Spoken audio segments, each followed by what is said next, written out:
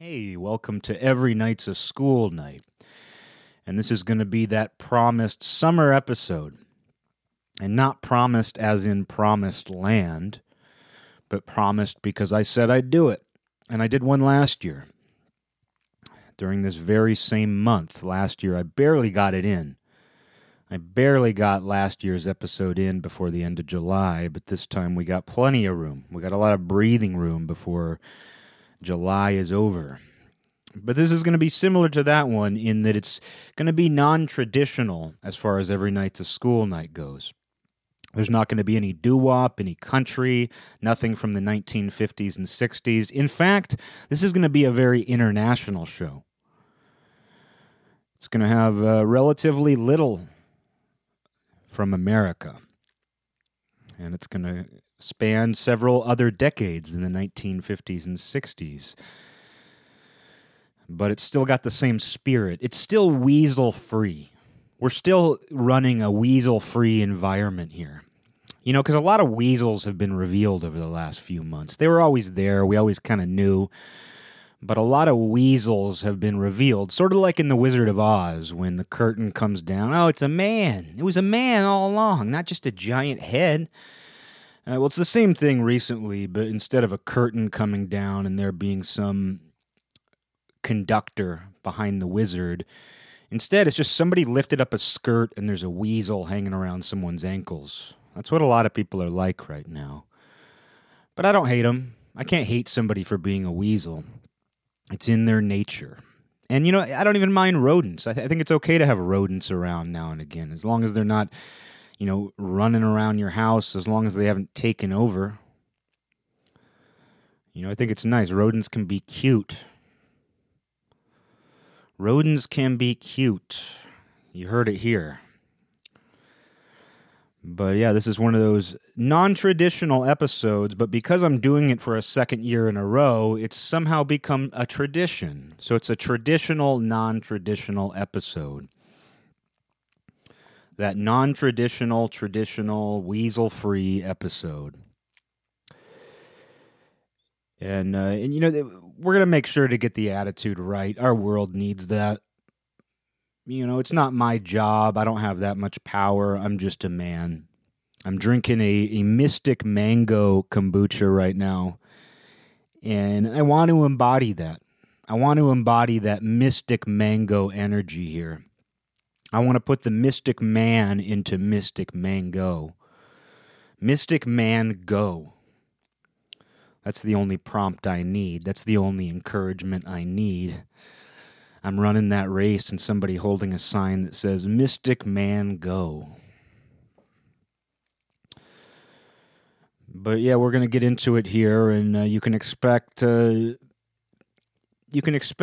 for there to be a purity today in what we have to express here. A purity that I feel like is missing from just about every conversation, and not that I have the exclusive rights to this purity. But there's a silhouette of something missing in our world today. And this is how I start all my motivational speeches. There's a silhouette of something missing in our world today. It's true, though, and people feel it, and therefore they try to fill it. And I'm not going to try to fill it for anybody else. I can't guarantee that this episode's going to fill anything except a little bit of time. But it's a celebration of summer. It's a solar celebration. You should embrace the sun. If you don't like the sun, it's because you're fat and it makes you sweat. You forgot your sunscreen. You have some bullshit reason for disliking the sun, because you should worship the sun. I think that's what these little summer episodes are. They're a form of solar devotion, because there is something special about the summer, because it's the solar season.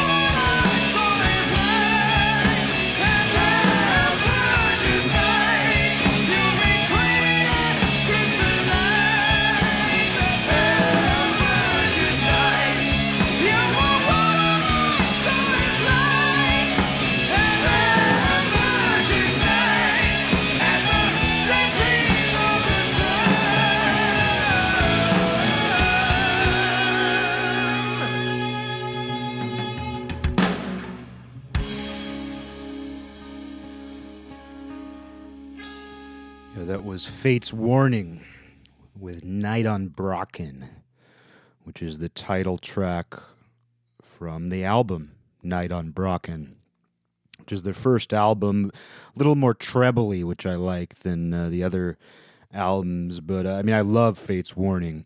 It's really become one of my favorite bands over the last, 5-6 years. Just one of those things that crept up on me, and then it was just, that was it. That was it. I think truly some of the best songwriting, one of the most unique sounds of that era. And I love the band name Fate's Warning. And that song in particular was a great pagan hymn. Some great pagan lyrics there. And yeah, Fate's Warning. I was introduced to them from the movie River's Edge, actually. It has that great track, Kyrie Ellison, however you say that, from their second album, with just that booming riff that opens with. And there's that scene in River's Edge where that riff, I think it's while they're riding bikes or something, and it's playing that riff. And I remember just thinking, who is this? I was peripherally aware of Fate's Warning. I had heard the name, but I was much younger when I saw River's Edge, so I didn't really know. I hadn't really retraced the steps back to that era of heavy metal. And that's, of course, a great soundtrack. And there's a part of me that feels a little self-conscious of being introduced to a band from a soundtrack. Like the Gummo soundtrack was sort of the later equivalent of the River's Edge soundtrack, where there are very few soundtracks that had great raw heavy metal or just any form of metal on them. And the Gummo soundtrack introduced me to Bethlehem, which again I'm self-conscious of, but I was also like 15 years old, so what am I self-conscious of? And I'm a fan of River's Edge, I'm a fan of Gummo. I guess there's this part of me that feels like I should have found it more organically. But that seems kind of organic, too, to find something that way. Just some neurosis here for you. And not the band. Just my own personal neuroses when it comes to art and music, which seem to be the source of, goddamn, so much of my neuroses. Which is kind of why I've had to shut them out of my life bit by bit and not get rid of them completely because they are so important to me. Both me, my foundations, and who I am moving forward. It'll always be, art and music will always be crucial to who I am, but I've also recognized, the more I've untwisted myself, the more I've realized that those things, they really manage to get in your cracks and fester in weird ways. And maybe that's just me, but I see it in all art and all music subculture. I see the same thing happening to other people. So it isn't just me. But anyway, let's just focus on, let's get away from my own bullshit and just talk about, a band like Fate's Warning. I don't know, I've never, a lot of those bands who were of that quality in that era, you can pinpoint bands that mimicked them or that sound quite a bit like them. And I think somebody who's not a big fan of 80s heavy metal might be like, well, it sounds like it all. It's got twin guitars and, wailing vocals, but maybe I just haven't dug in enough. Maybe I don't need to. I've just never found another Fate's Warning.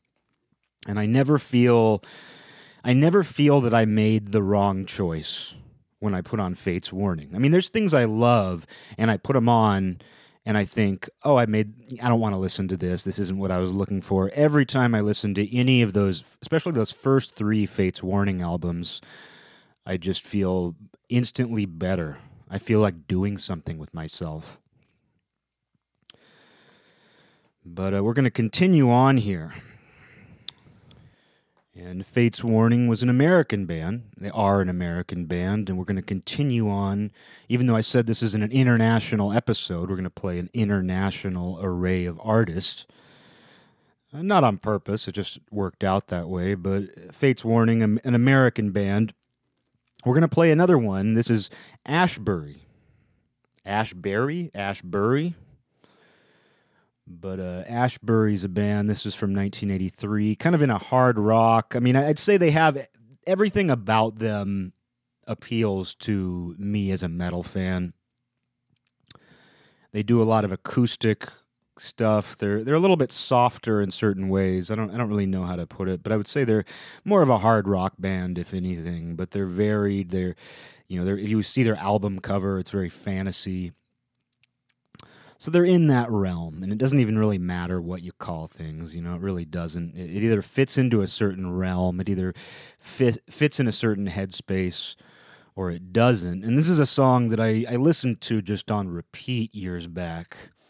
Before I'd go out to bars when I still drank, I would listen to this song just on repeat. It felt like a personal hymn. And I didn't own a copy, and then a year or two ago, a good friend of mine who runs a distro, he distributes records, he got a copy of it, and I was very happy that I was able to get a hard copy of it. And this song is by Ashbury, and it's called Madman. Just an anthem to me. And we're going to follow that up with a second song by Ashbury. And this is interesting because Madman is from 1983. A very organic, good song. And End of All Time, the second song I'm going to play, it was released 2018. So an almost 40-year difference. They're one of those bands that was active at a certain point in time, and then they split up, and then they reformed way later, probably when they realized there was this whole new fan base who was eager for cult retro music. And that's usually a bad decision. Usually I'm opposed to bands who do good music early on, don't really get the kind of respect maybe they felt they deserved, and they break up. I don't know why Ashbury broke up, or if they even did, but became dormant. And then decades later, they come back. And I actually like what they did when they came back. It's not exactly the same. It doesn't quite have the same sound to it. But I still think it's good. I still think it's charming. And this song in particular that's going to follow Madman, it's called End of All Time. And it's about what I talk about on this show all the time, which is the parallel apocalypse prophecies that so many cultures have, that so many belief systems have. And it's a little bit on the, negative side. It's doomy. It sees this impending doom coming. But I like that they understand that this is something that parallels all people. And just the fact that there is such a common human vision through all time of this impending apocalypse, Ragnarok, the tail end of the Kali Yuga. However it is you want to describe it, just about everybody has their version. Climate change, which is the least interesting version. Not that I'm a climate change denier, I just choose to call it Ragnarok. I just choose to call it the end of the Kali Yuga.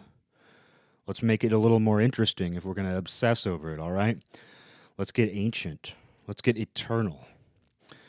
And I'm appreciative of groups like Ashbury because I feel what they communicate is something eternal.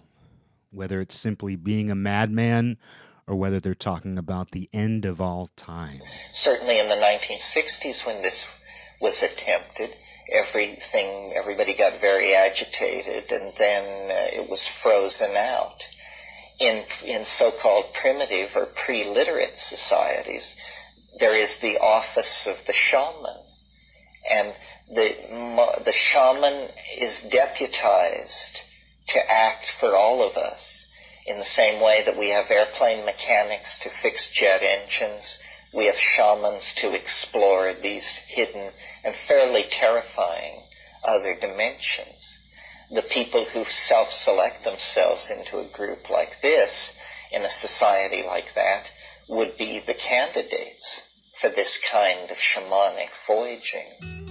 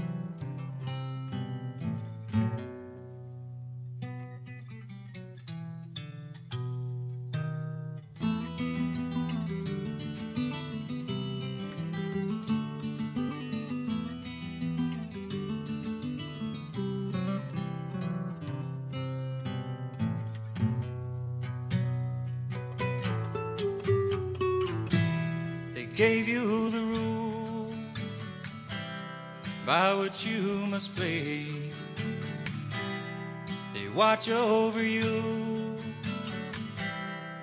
both night and day. Your life is controlled. Oh, your freedom's a joke. They can tighten the harness, they can put on the yoke.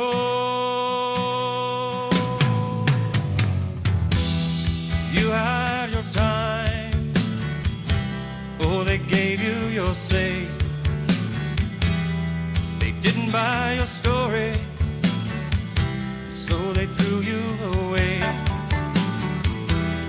The judge and the jury, oh, now they wished you well, then gave you your sentence to 10 years in hell. So madman, run from the screams in the darkness. Madman, run from the fear in the night. Madman, run from the power of the lawman. Take another look at your life. Oh, you're just a madman.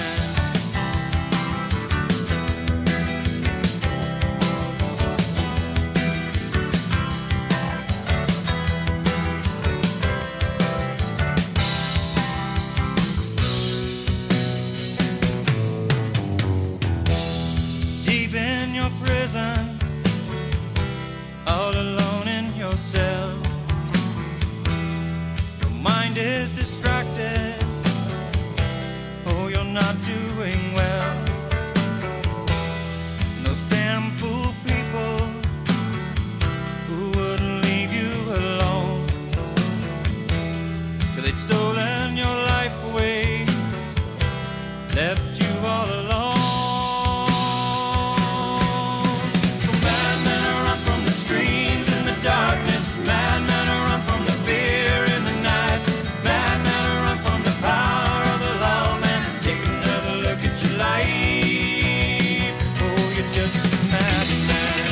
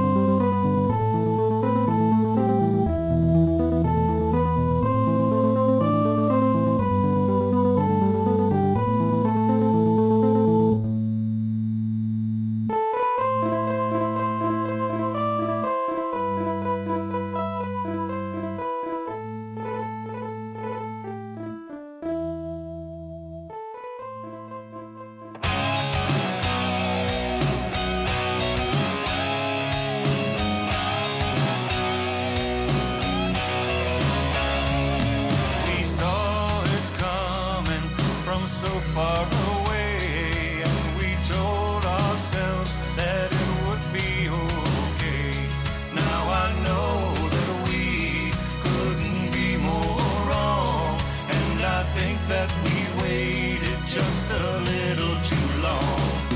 They say there's no hope for you and me, and that's just the way you know it's got to be. Na na na na na, na na na na na, na na na na na, na na na na na na.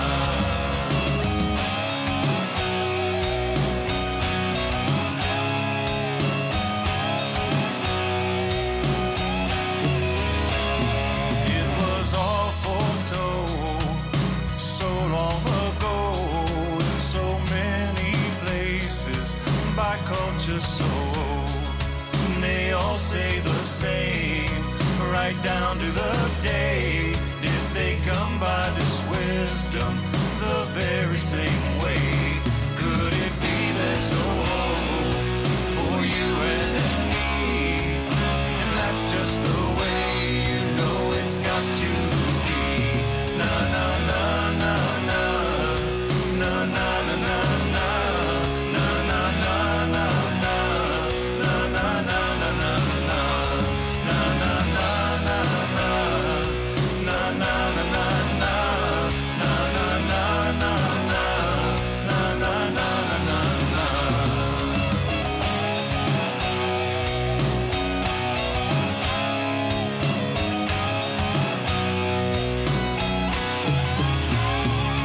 We don't know how, but we may know when.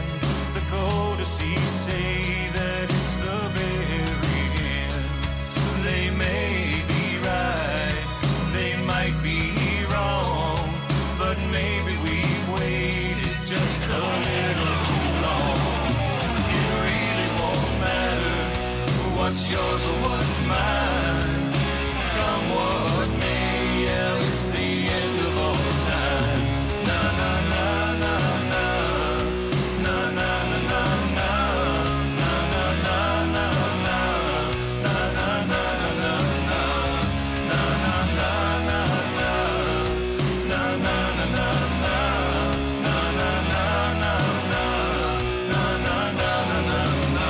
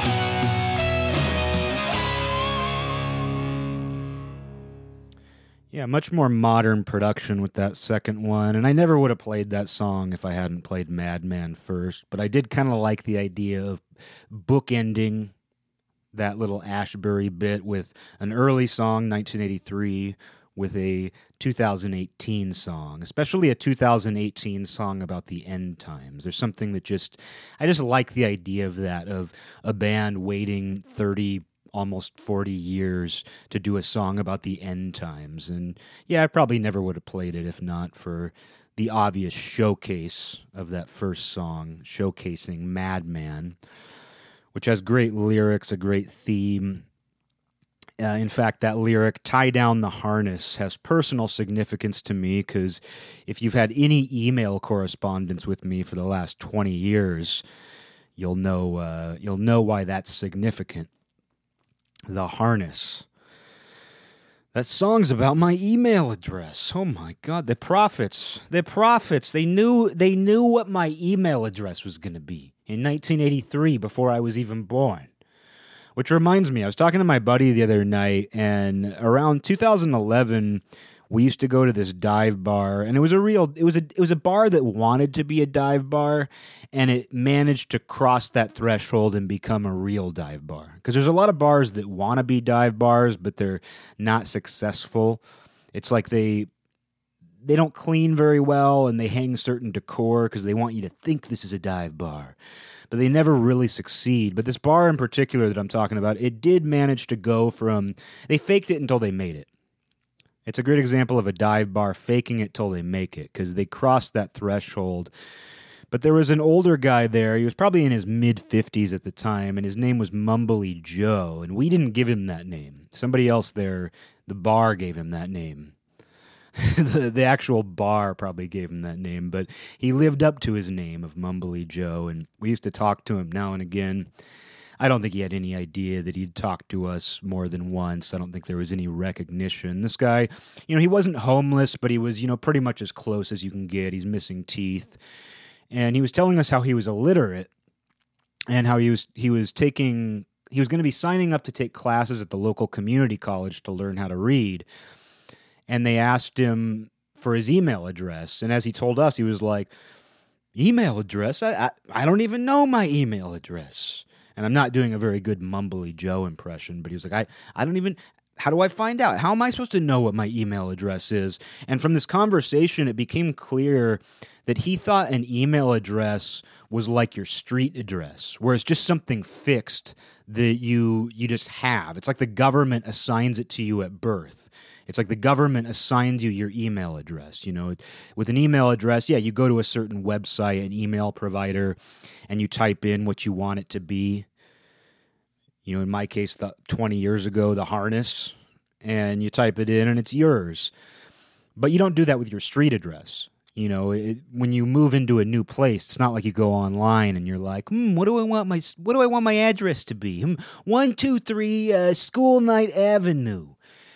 It's not like you get to do that. But in this guy's mind, your email address was just assigned to you in the same way that your street address would be. And that blew my mind because this guy had clearly missed the digital revolution. I mean, he couldn't even read. He was illiterate, as he told us, and he was trying just to learn how to read at the community college. So he would have no idea how you get an email address. And of course, schools issue them. Businesses, companies will issue them to you if you're an employee. But it was just amazing seeing this guy's perspective, where this guy Rip Van Winkled his way through, the 90s and early 2000s, and then all of a sudden he needed an email address in 2011, and he just assumed that it was assigned to you in the same way your street address would be. But pretty amazing. The Ashbury Madman. We're going to continue on that theme, the Madman theme. The judge and the jury, oh, now they wished you well. Some great lyrics to that. We're going to continue, though, on the Madman theme, and we're going to play a song that I feel like I've played before. And I may have played it in the last summer traditional episode, and I just forgot. Although I think I'm confusing it, because I played a few songs on the last summer episode by a band called Serpent's Night, who was also from Seattle. This band that I'm about to play was from Seattle as well. And one of the songs I played last year was Serpent's Night, No Sanctuary. And this is by a band called Sanctuary. So I may be confusing that, or I might have played this song like eons ago, way back in the early days of Every Night's a School Night, where I would just get drunk sometimes and play a non-doo-wop, non-country song and forget all about it the next day. Breaking the rules and just forgetting about it. But, you know, while last year I played Serpent's Night, no Sanctuary, which was a Seattle band, I'm going to play the Seattle band Sanctuary, who are more well-known because they became a much more famous band under another name, at least certain members did. And this is from their 1986 demo, and the song is called Insane. So Sanctuary, Insane. And I feel like it captures it.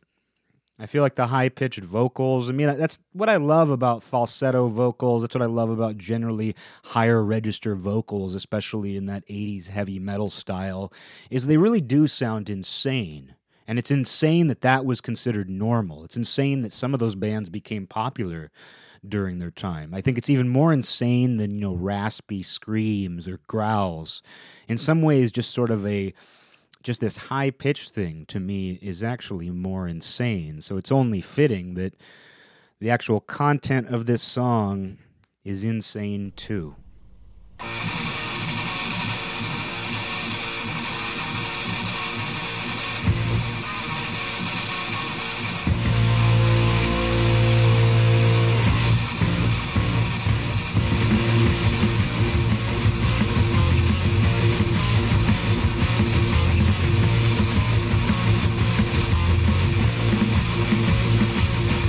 Throw away the key and lock the door.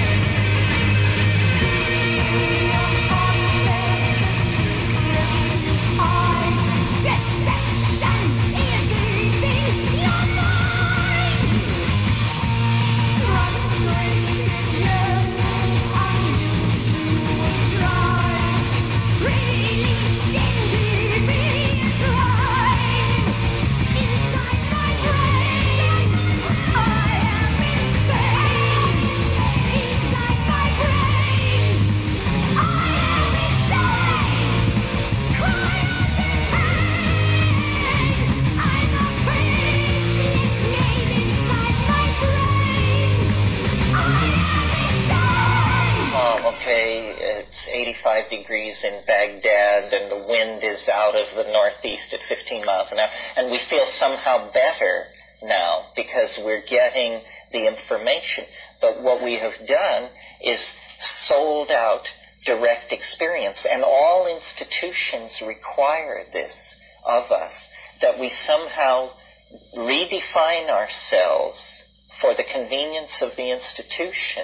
And this redefinition always involves a narrowing, a denial, so that, if you want to be in Marxist society, if you want to function in Marxist society, you have to define yourself as a Marxist human being.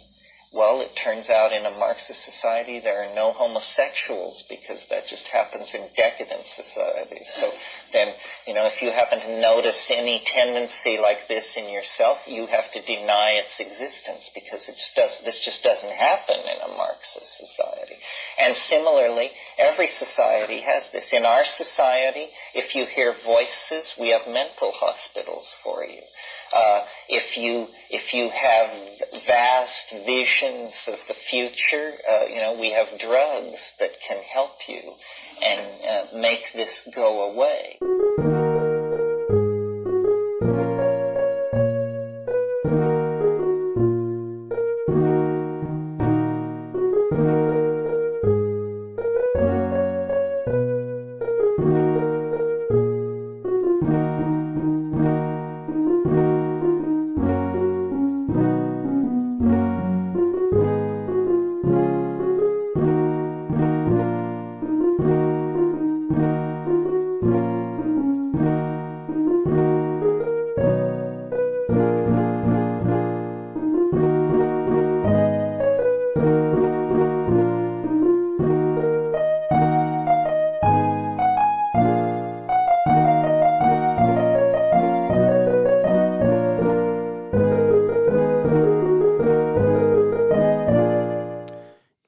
It's fun to flirt around with madness and insanity.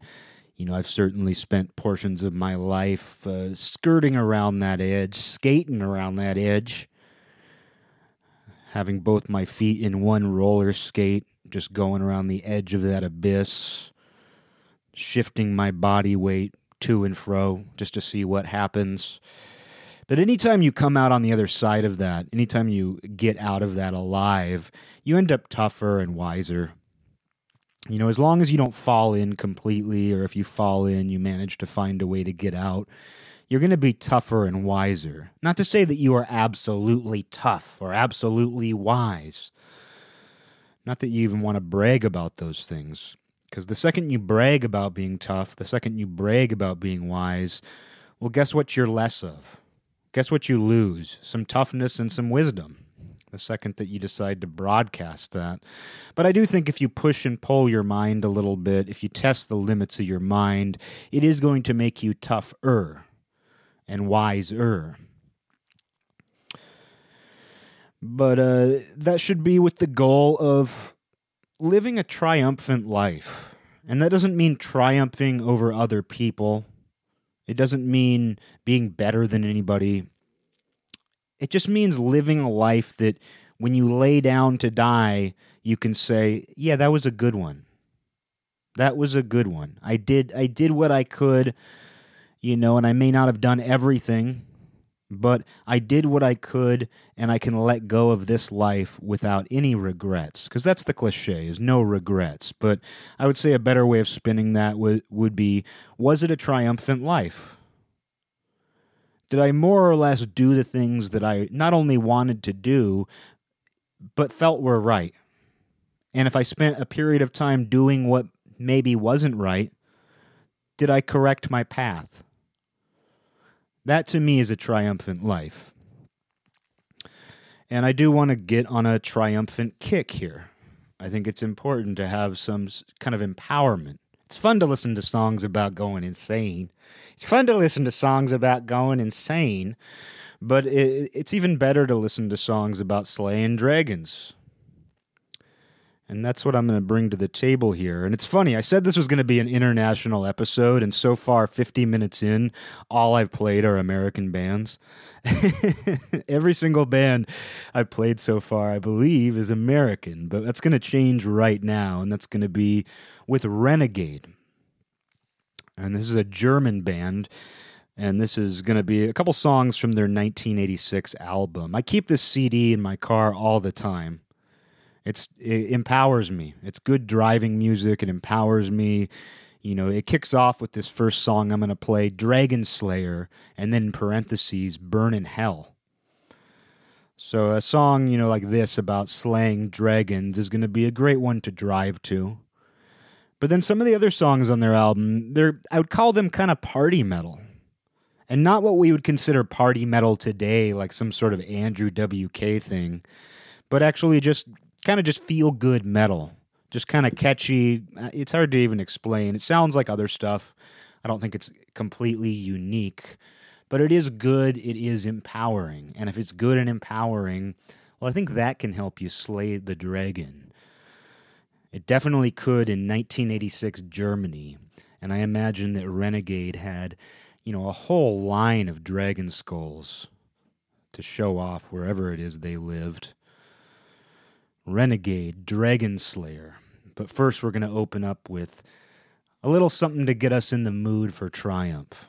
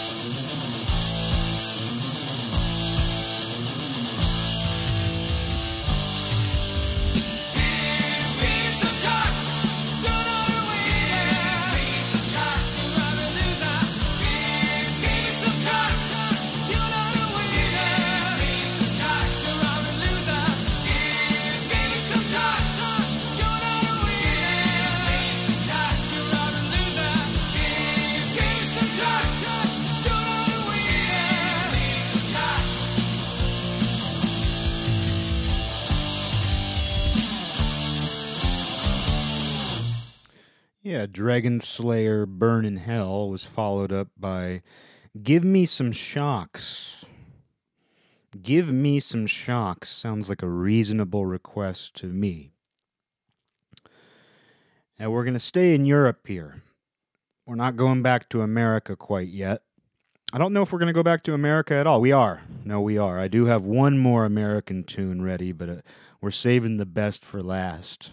We're saving the best country for last again. But anyway, Give Me Some Shocks is going to be followed up by a Swedish group here, Ultima Thule, with an American song. So we're not straying too far here. And it's going to be Ultima Thule covering Be My Baby, originally by the Ronettes. Everybody knows this song. Everybody loves this song. Here's a version you may not have heard. But, following up that dragon slaying, following up that request for shocks, give me them shocks, give me those shocks, give me some shocks, as it said. Not all the shocks, give me some shocks. The next reasonable request is simply, be my baby.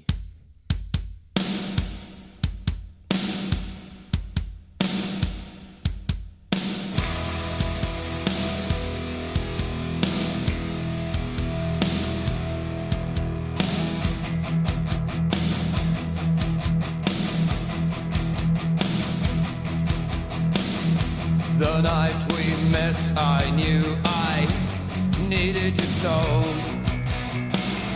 And if I had the chance, I'd never let you go. So won't you say you love me? I'll make you so proud of me. We'll make them turn their heads every place we go. So won't you please be my little baby? Save me, my darling. Be my baby now.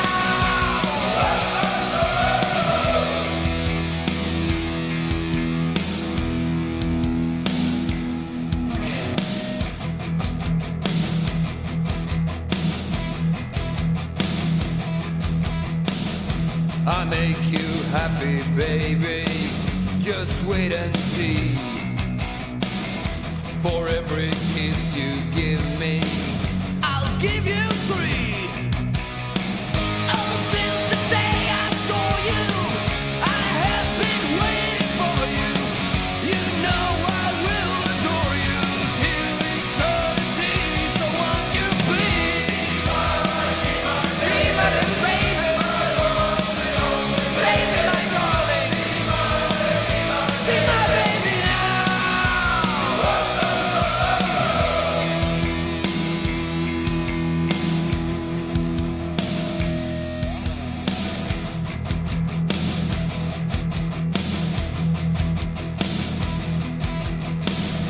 The night we met, I knew I needed you so.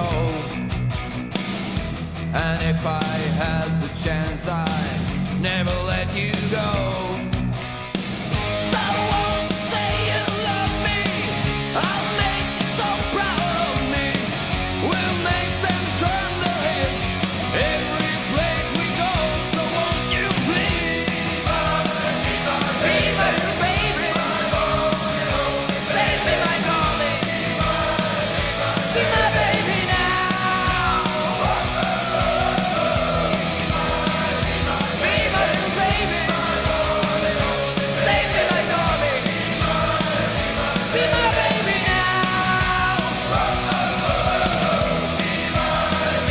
Be my little baby. Save me, my darling. Be my baby now. Be my little baby. Save me, my darling. Be my baby now. Be my little baby. Save me, my darling. Be my baby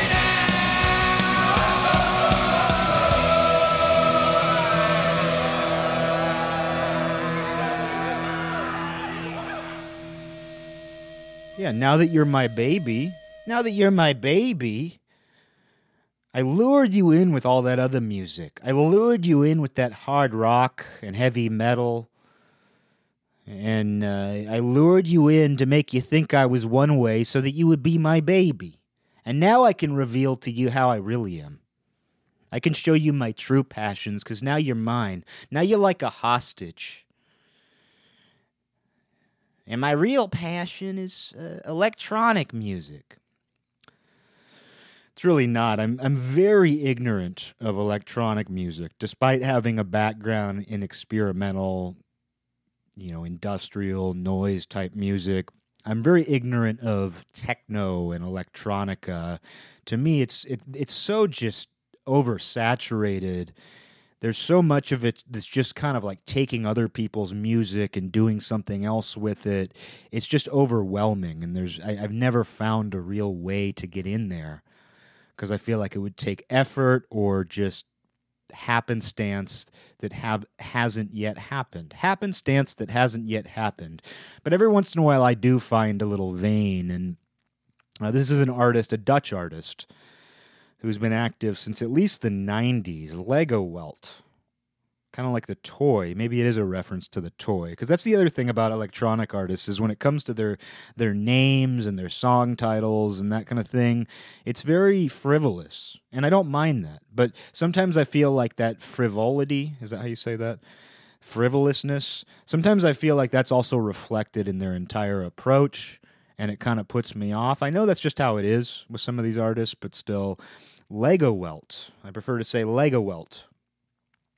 Dutch artist, and I'm going to play a block here. I'm going to play an electronic music block. Whoever knew that this would happen? But there's really one style of electronic music I like, and it's when there's kind of a minimal rhythm with a very strong, simple, kind of European-inspired melody. I'm not much of a rhythm guy. If I had a sign in my front yard, it would say, "This is a melody household, not a rhythm household." Although, I love how those two things work together. I love when a rhythm complements a melody very well, but I can listen to just a pure melody without any real rhythm underneath it. I can listen to a wild melody that just goes wherever it wants to go without a real rhythm, but I can't listen to a rhythm without a strong melody. Not to say there aren't exceptions or moments, but in general, it's difficult for me to do that. Just like it's difficult for me to really get my feet wet with electronic music. It would really have to be, it would take such dedication or just happenstance for me to discover electronic music, and that happenstance hasn't yet happened, except in select cases. And with this artist in particular, I'm a big fan, Lego Welt, Dutch artist, and I'm going to play a block here. And the first song is called Gina Fly to Space. Not Gonna, Gina, Gina, like short for Virginia, I guess. I don't know, Gina. I guess Gina is just a name unto itself. But Gina Fly to Space from 1998, and that's going to be followed up with the wonderfully titled Do You Really Care from 2002. And then the third song in this block is Dirty Love, which is from the same release as Do You Really Care, so both from 2002. Lego Welt, flying to space, but not really caring. Dirty Love.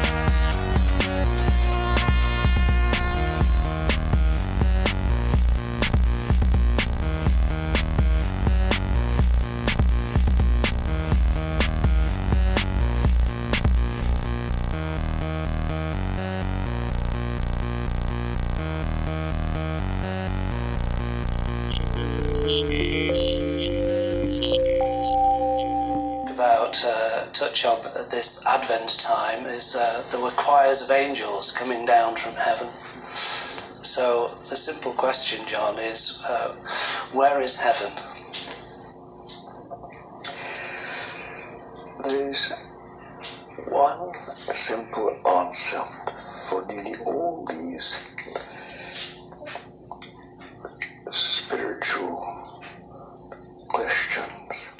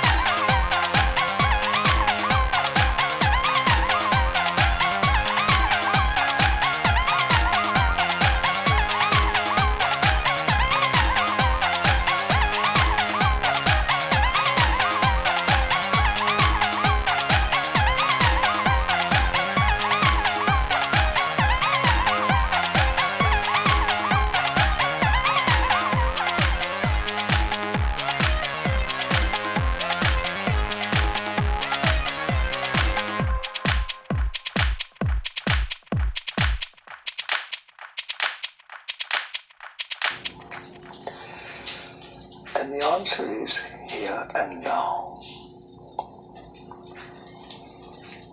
And if you have any doubts about it, just listen with me.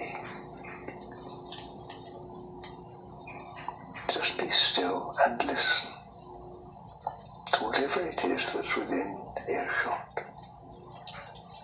And try if you can to just open up listening beyond the obvious worldly sound.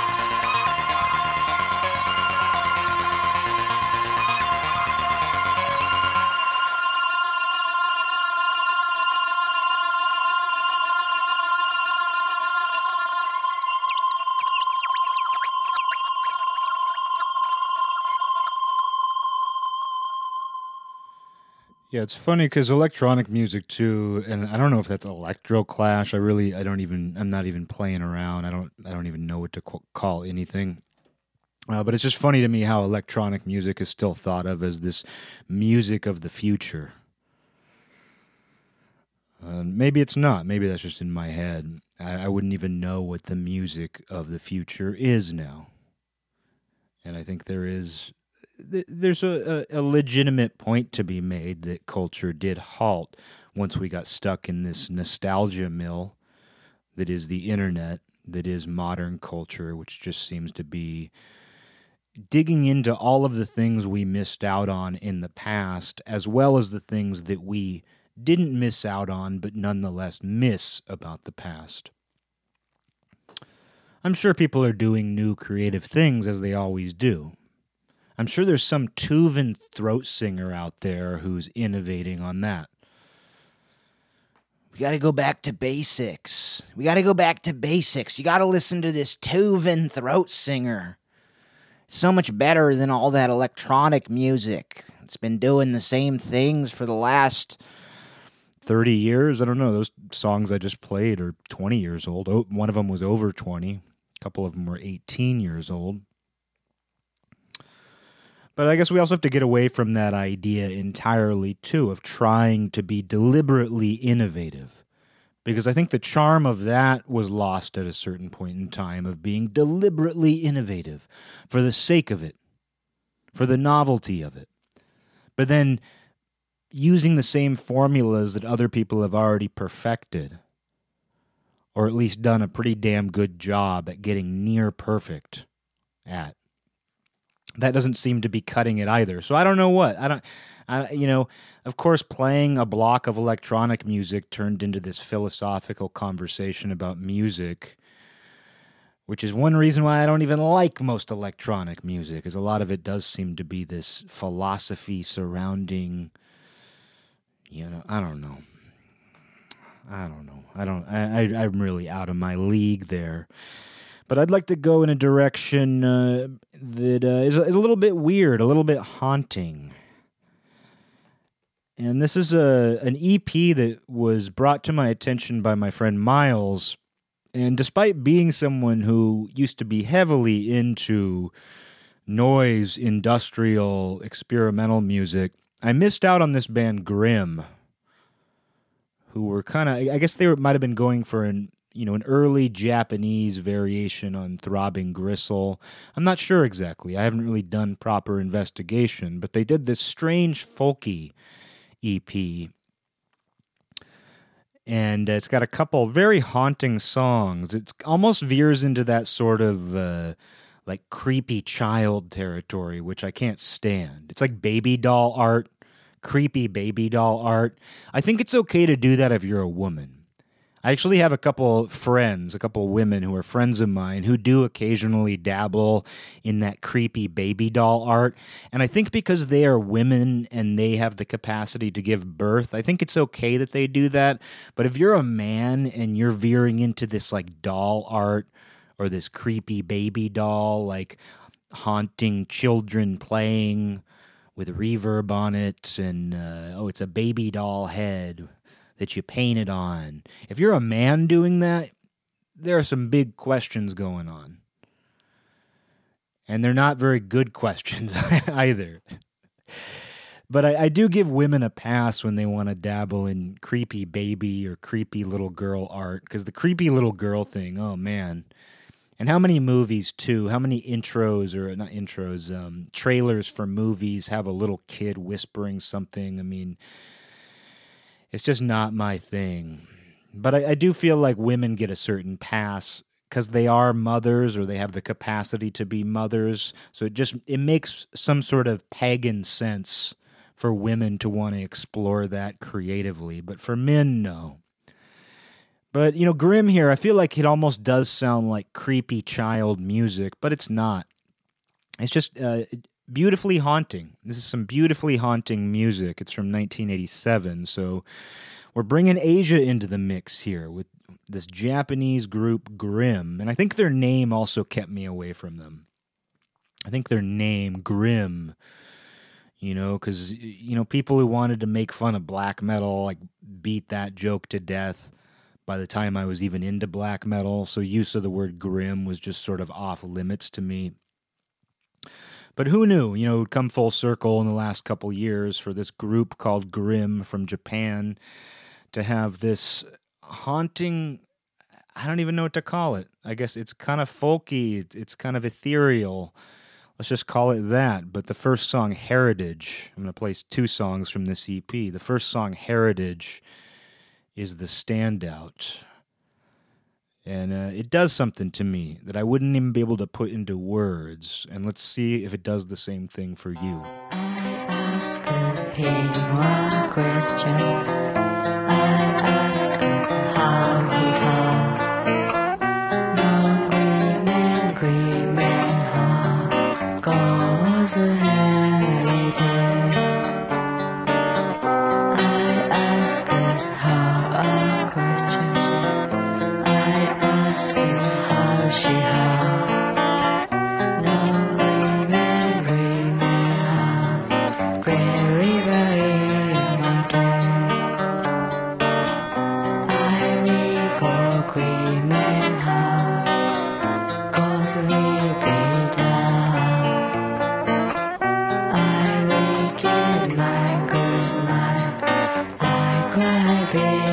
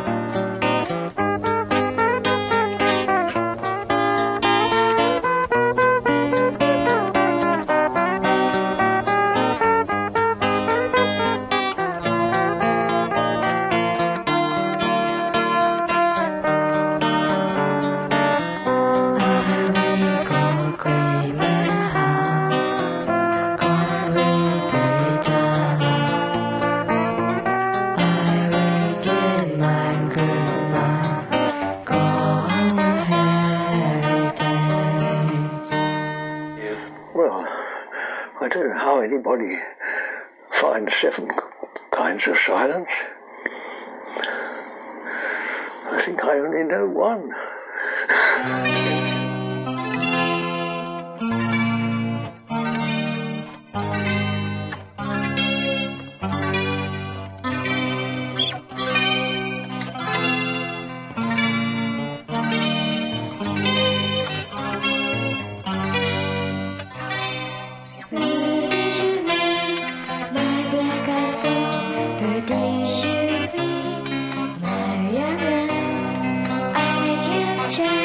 Beside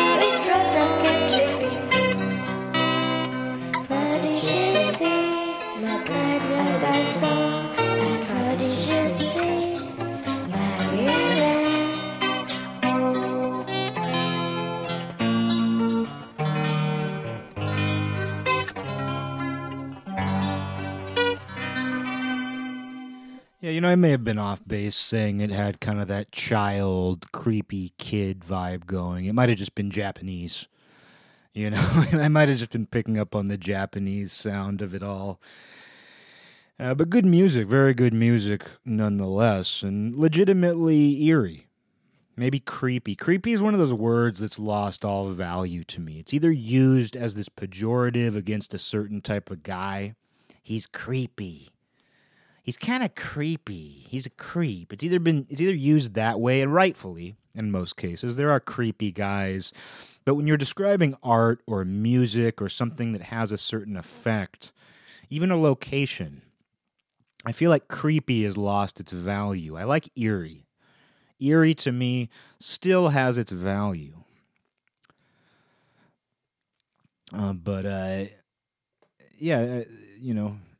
It's with that whole creepy sort of music thing. I don't really like music that's meant to be deliberately creepy, but with those grim songs, despite the name grim, I feel like the thing that is sort of chilling or eerie about it is what's unintentional about it, not what's intentionally creepy, intentionally eerie.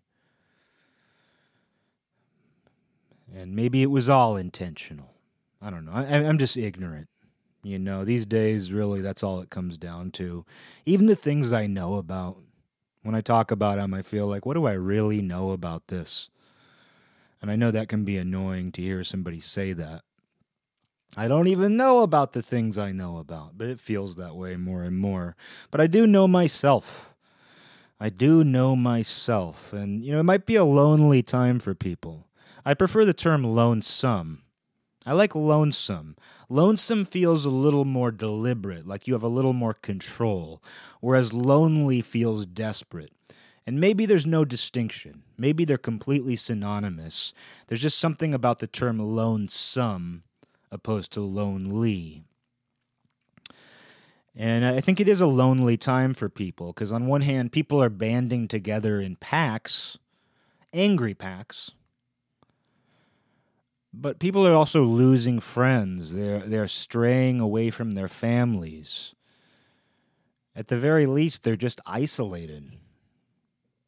Even if they have nothing else going on inside their heads that is separating them from people, we're entering more quarantine, guys. More quarantine. Right in the middle of summer. But I do recommend, I've mentioned it before, but I recommend whatever you do, make sure it's sustainable. Develop a discipline.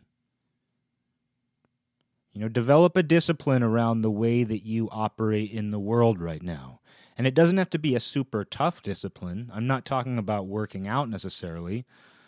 I'm not talking about prayer. I'm not talking about looking up math problems online and learning how to complete them.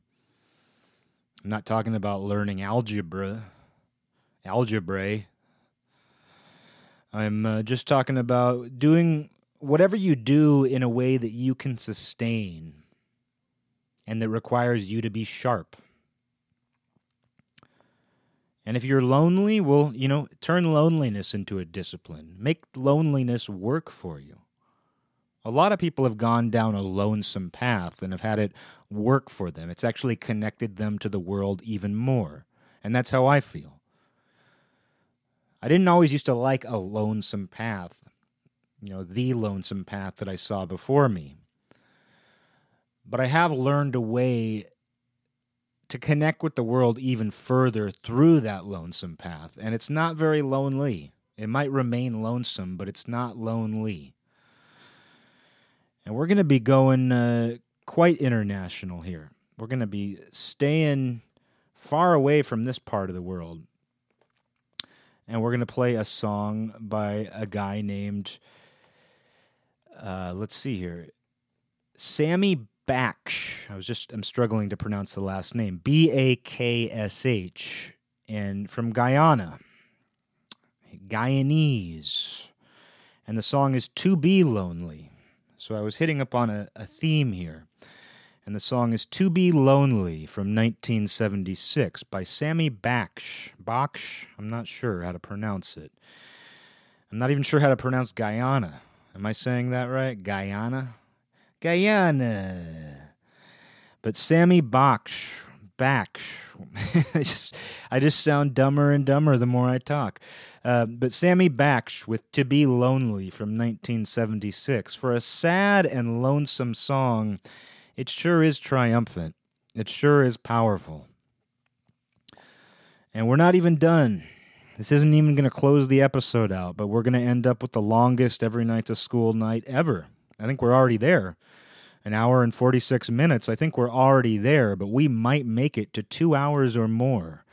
But it's worth it because it's summer. We got the time, we got the daylight, we got that solar devotion, even if we're lonely. The scene in there where Bernard, who is the guy who's out of it in the novel, because in his fetal fluid they got an alcohol contaminant. And so he's different from everybody else in this society, and he occasionally has original thoughts. And he and his assigned girlfriend for the evening, or whatever she is, are in a helicopter, and they sweep out past the crematoria where they're recollecting elements for reuse. And he suspends the helicopter over the Black Bay, and she immediately becomes very agitated, restless, anxious, and pleads with him to return to the city. And what it is it's her anxiety over being alone in the presence of nature. She literally can't take it.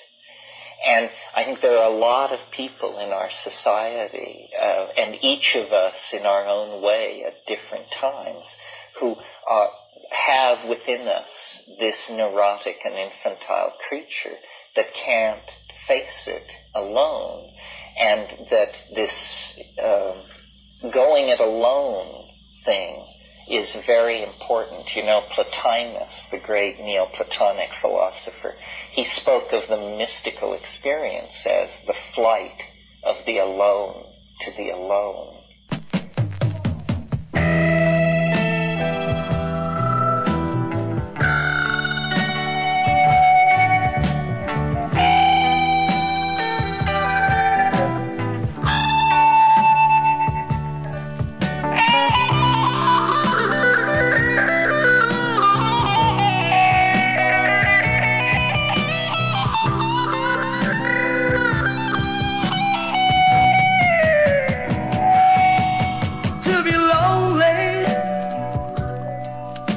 A crime. I said to be lonely.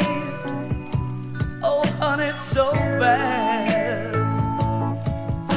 to be without a lover. To be without a lover. It's been so long since I've been down. My woman left me, and now she's gone. If you didn't love me, you should have told me so. And if you didn't need me, then why didn't you let me know?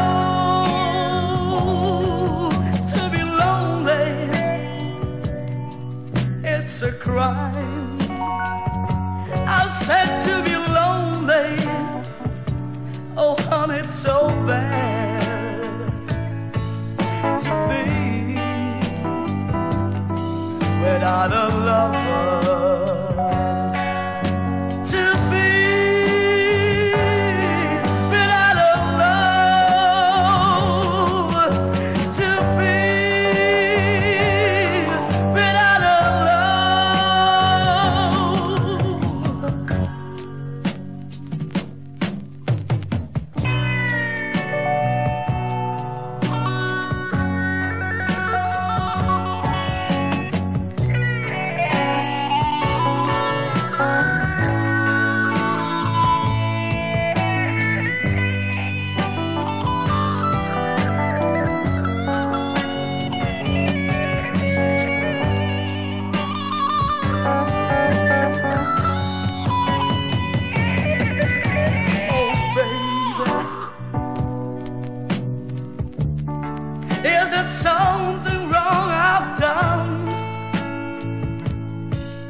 and why don't you come home and see what's going on? I said to be lonely, it's a crime. You know, to be lonely, oh, and it's so bad to be without a lover, to be without a love, to be without a love, to be without your love. Oh, I need someone to love, to be without your love.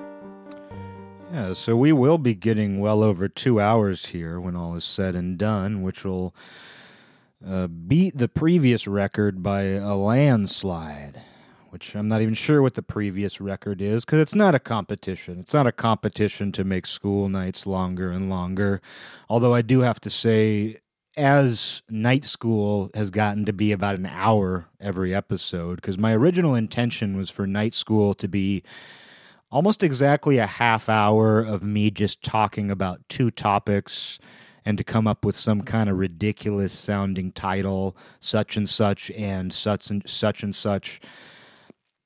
But over time, of course, night school has become pretty much the main show, and those have gotten to be over an hour now themselves. So it's been sort of deliberate to make every night's a school night a little extra special and make it about 80 minutes. Although this one, this summer special, traditional, non-traditional episode, it's going to be the longest ever, maybe. But hopefully it was enjoyable. Hopefully this was a fun episode. I feel like it's disjointed. I feel like it's all over the place. I feel like I haven't said what I really want to say. But when is that ever the case? When do I ever accomplish that? And that's okay. I can still live a life that is triumphant to me without ever saying what I truly meant to say. You just have to head in that direction. And for those wondering what the electronic, I don't know, the sort of fun little medieval sort of interludes I've been playing are, I'm not going to tell you. They're from an old video game, and I'm just going to keep that jewel to myself, actually. I had a bit of a blow to my ego about a year ago. I'd been I'd immerse myself in old video game music. And, I'm a poser, so like that included games that I never even played. Of course, it started with games I had played, but it branched out into me just digging into all these games I had never played, just in search of great, pure video game music. Because it does make me feel very pure. And all of the weird feelings I have toward music, subculture, subgenres, all of that baggage that I feel like goes along with that, it completely disappears when I listen to good, pure video game melodies. But I was telling a friend about it. I was just like, oh yeah, I've been digging into video game music, this, and this. And he was like, oh, well, they're pressing that stuff onto vinyl now, and there's a bar in Portland that only plays video game music on vinyl. And I was just like, fuck. It's not that I care. I don't care, but it was just one of those moments where I was like, oh, I thought I had this little jewel. And of course the nerds are into it. Of course there's nerds who to them it's like, yeah, what do you mean you're getting into video game music again? What do you mean you're rediscovering video game music? This is all I listen to. But just to find out that, they're pressing video game soundtracks on vinyl, and there's a Portland bar, of course, that plays DJ sets of this stuff. It was perfect, though. My ego needs that. My ego needs that needle jabbing into it now and again. Because I was kind of feeling high and mighty. I was kind of feeling like, ooh, I've got all these great melodies to myself. I've got all these great melodies to myself. And then to hear that there's some sort of trend in that direction, I needed it. My ego needs to get a little jab now and again. But I also, sometimes I keep jewels to myself. Sometimes I still keep jewels to myself. Because I still have this ego, I truly can't say it's gone. As this show is a testament to, this ego ain't gone. If I ever retire every night's a school night and night school, I'm just going to do a show called This Ego Ain't Gone, because it's not. But hopefully people have enjoyed this extra long summer non-traditional, traditional, non-traditional. You say non-traditional, traditional. I say traditional, non-traditional. At the end of the day, we mean the same thing. So let's come together. Let's take this horseshoe and bend it so far that those separated ends touch. Let's bring them together. And what better way to do that than with magic? And we're going to go back to America to close this out. We're going to go back to my home soil. Both physically and psychologically and spiritually, America is my home soil, at least for this lifetime.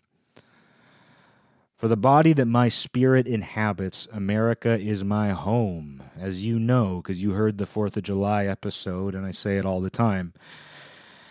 But we're going to close out with somebody who's very famous, and his name is Barack Manilow Obama. You may know him as Barry Manilow. I know him as Barack Manilow Obama. And we're going to go back to an early album of his, 1973. And this song is Could It Be Magic? And it's a song most people have probably heard, but this is the first album version, and it may be a little bit different than the version that you've heard. It's a special one. I feel like it's a true song about magic, as the title suggests, and it's a love song, it's this and that, but I really feel that Barack Manilow Obama here tapped into that very real magic that we sense. Sometimes we harness, sometimes we just want to believe it's there, but I do believe it's there. And any opportunity where the question can be asked, could it be magic? I'd answer yes.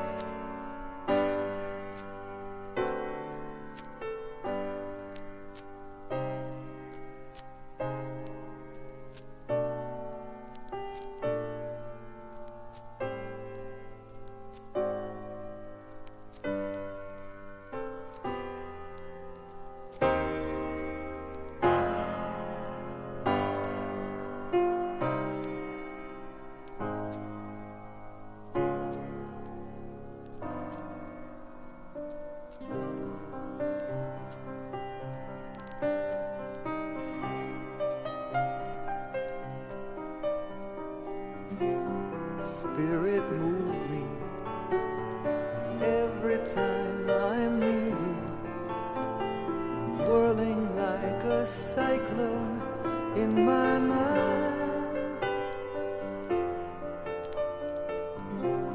Sweet Melissa, angel of my lifetime, answer to all answers I can find. Baby, I love you, come into my arms. Let me know the wonder of all of you. Baby, I want you now,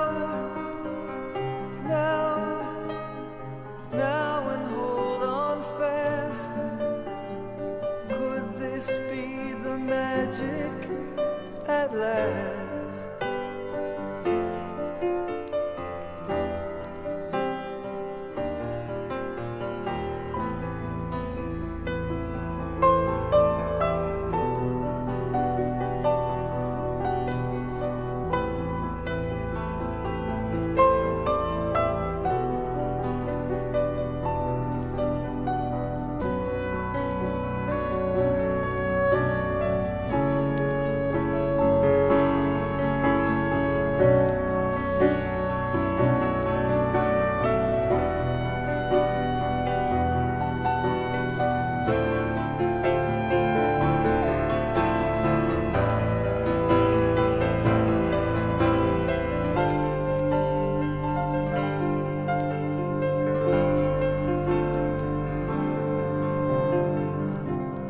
Lady, take me high upon a hillside, high up where the stallion meets the sun. I could love you, build my world around you, never leave you till my life is done. Baby, I love you, come into my arms. Let me know the wonder of all of you. Baby, I want you now, and hold on fast. Could this be the magic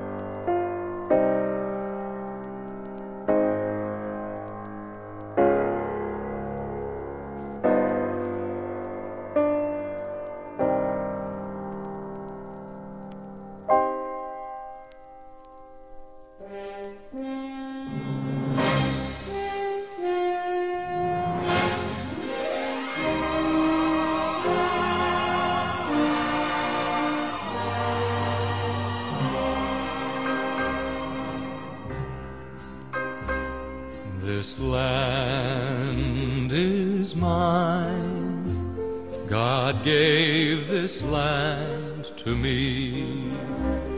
This brave, this golden land to me. And when the morning sun reveals her hills and plains, I see a land where children can run free. So take my hand and walk this land with me, and walk this lovely land with me.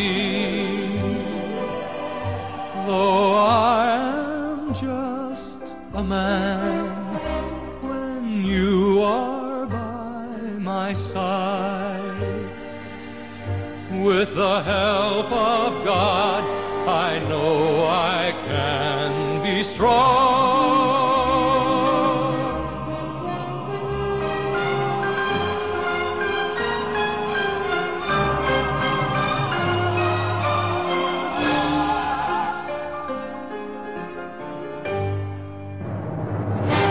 So take my hand and walk this land with me, and walk this golden land with me. Though I am just a man, when you are by my side, with the help of God, I know I can be strong to make this land our home. If I must fight, I'll fight to make this land our own until I die. This land is mine.